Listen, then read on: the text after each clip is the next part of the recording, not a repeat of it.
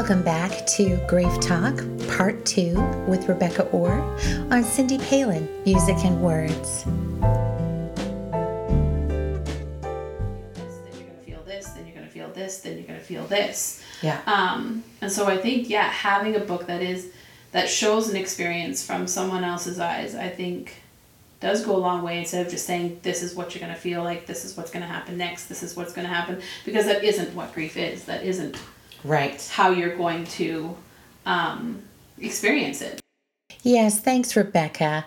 Every person's grief journey is unique, and I appreciate what I'm learning from your experience so that I can apply some of your wisdom in the children's book that I'm writing.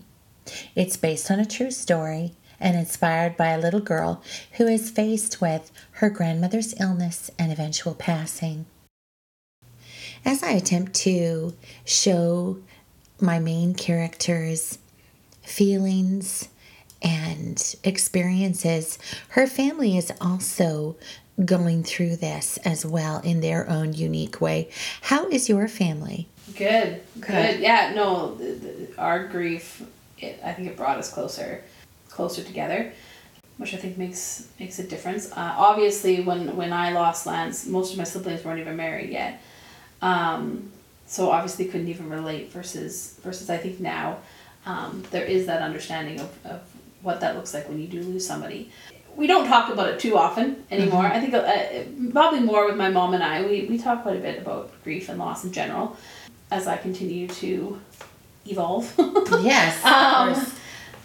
But no, our family is really good. We're a tight knit group, and spend a lot of time together, and I'm very thankful that that grief and loss didn't tear it apart.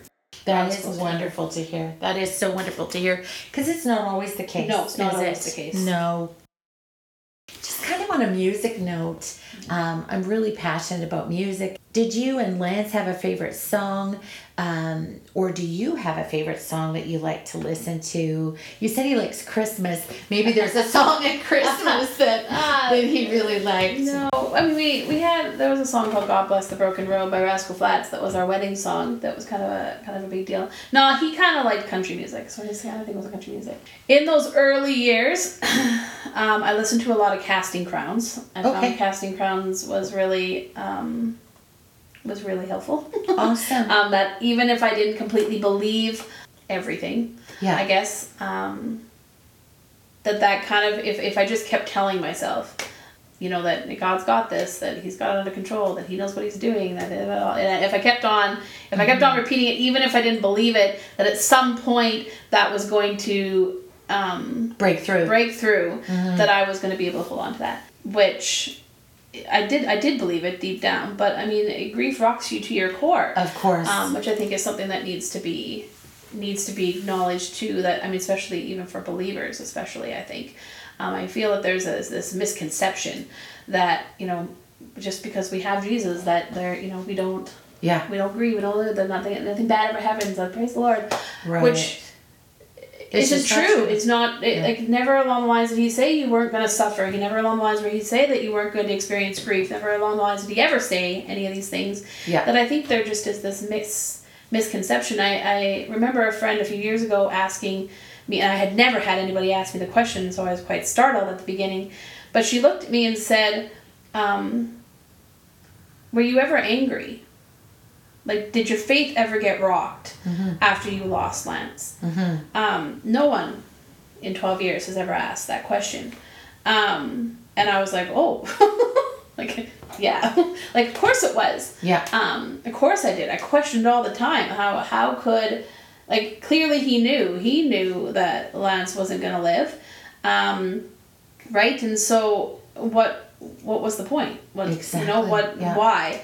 Now, I had to get to the point where, the why questions will drive you to insanity, that I had to learn just to trust, that there had to be, and that faith. But Casting Crowns probably was one that I had to listen to repeatedly, just to have that firm foundation. They are such a good Christian group who just, their songs are just bang on. Well, we're going to make sure that we put some sort of a link to them in the episode. Yeah. We want to put a link to the book that you mentioned. Yeah, wonderful book. Yes. I highly recommend anybody that either A, has lost a husband and wants to read the book. I highly recommend A Widow's Awakening. Yeah. And anybody that wants to understand what a widow is going through, especially in that first year, this book will explain that. Mm-hmm. Which, I don't know, it made a huge impact on mine. Yeah. On my life. It gave me that permission that it was okay. I can grieve. I wasn't completely alone. I wasn't crazy. Right. That I felt that the book was written specifically for me, and she's becoming a wonderful. I'm really good friends with Marianne now. She has become a mentor and a friend to me. She is 21 years of ahead of me. Mm-hmm. Losing her husband, he's been gone 21 years. Okay. Versus to my 12. Yeah. But I don't know. I look at her and I'm like, that is how I want. That is how I want to live. That is how I want. That's where I want to get to. At some point, just a sense of you're content and you're happy and you're at peace even in the midst of loss, and that you can still talk about the grief and you can still talk about the memories. Yeah.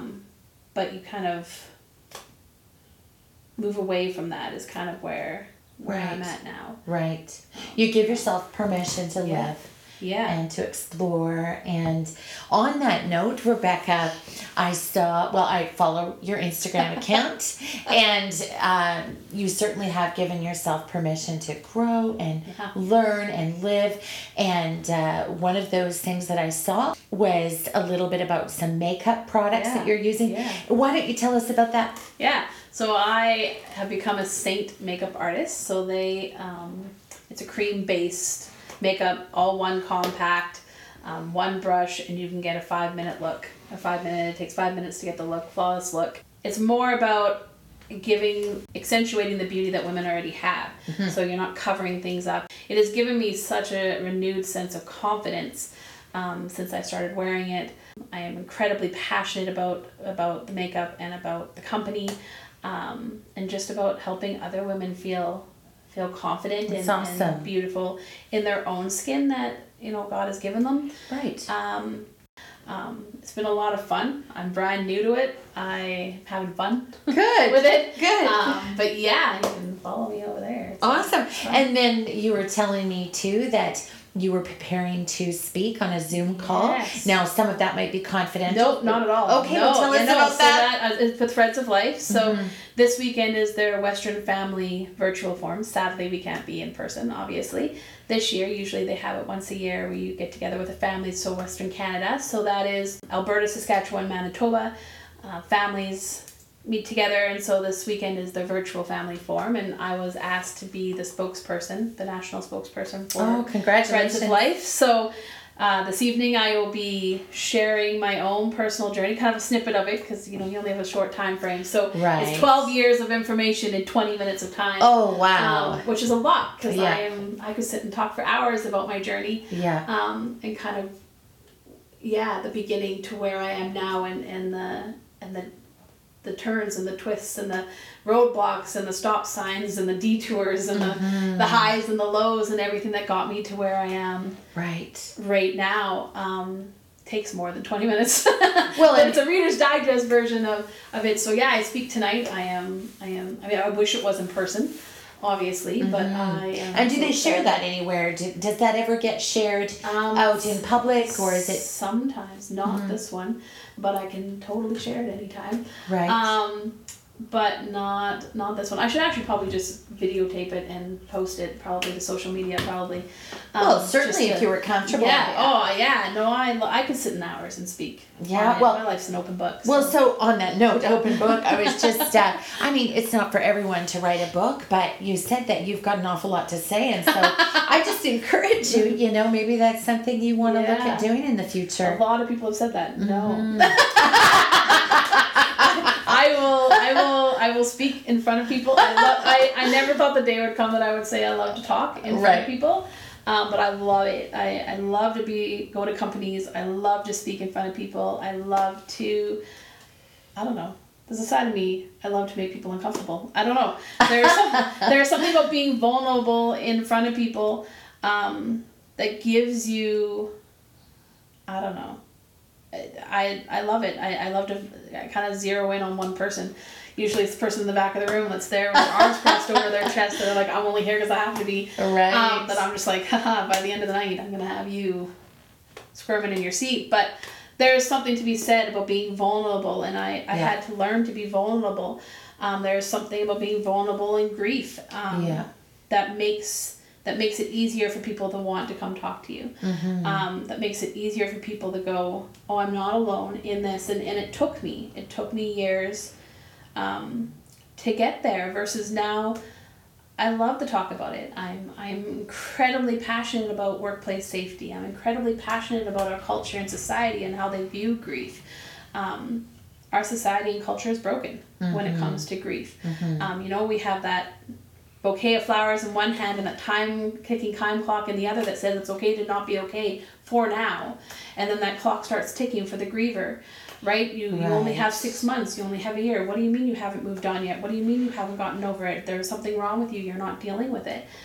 That's wrong. Yes, absolutely. It can take, it would take a lifetime. You're never going to, I always say, we move forward in grief. You don't move on from grief. And I think we have to take that out of, well, when are you going to move on? Well, how soon are you going to get married again? Are you ever going to get married again? Yeah. Oh, you're so young. When are you going to have another child again when they just lose a child? Like, I think we have to change the question. Right.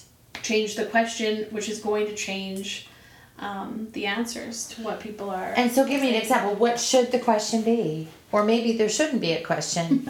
Well, one of the first questions I got asked the night that Lance died, the very night, someone said to me, well, it's okay because you're young and you'll get married again. And I remember at the time being like, what? Like, isn't that there's something so wrong awful? with this question, but not computing enough what was wrong with the question. It's really none of anybody's business. Yeah. I mean, if you want to share it, great. Yeah. But everybody is going to go at a different pace at a different time. Yeah. Don't even ask the question. And again, I think it's proof that people are just so uncomfortable. Yes. So what you're doing is you're educating Yes. others, and that's so important. I'm just so thrilled that you were willing to share and anytime. Educate us. As you can see, I've talked for hours.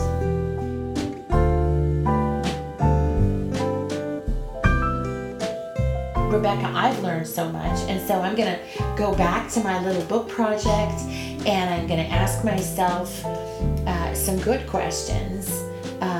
You've helped me shape it more, which is exactly what I wanted, and I'm thrilled to hear that it can be about this little girl's experience. It doesn't have to have answers.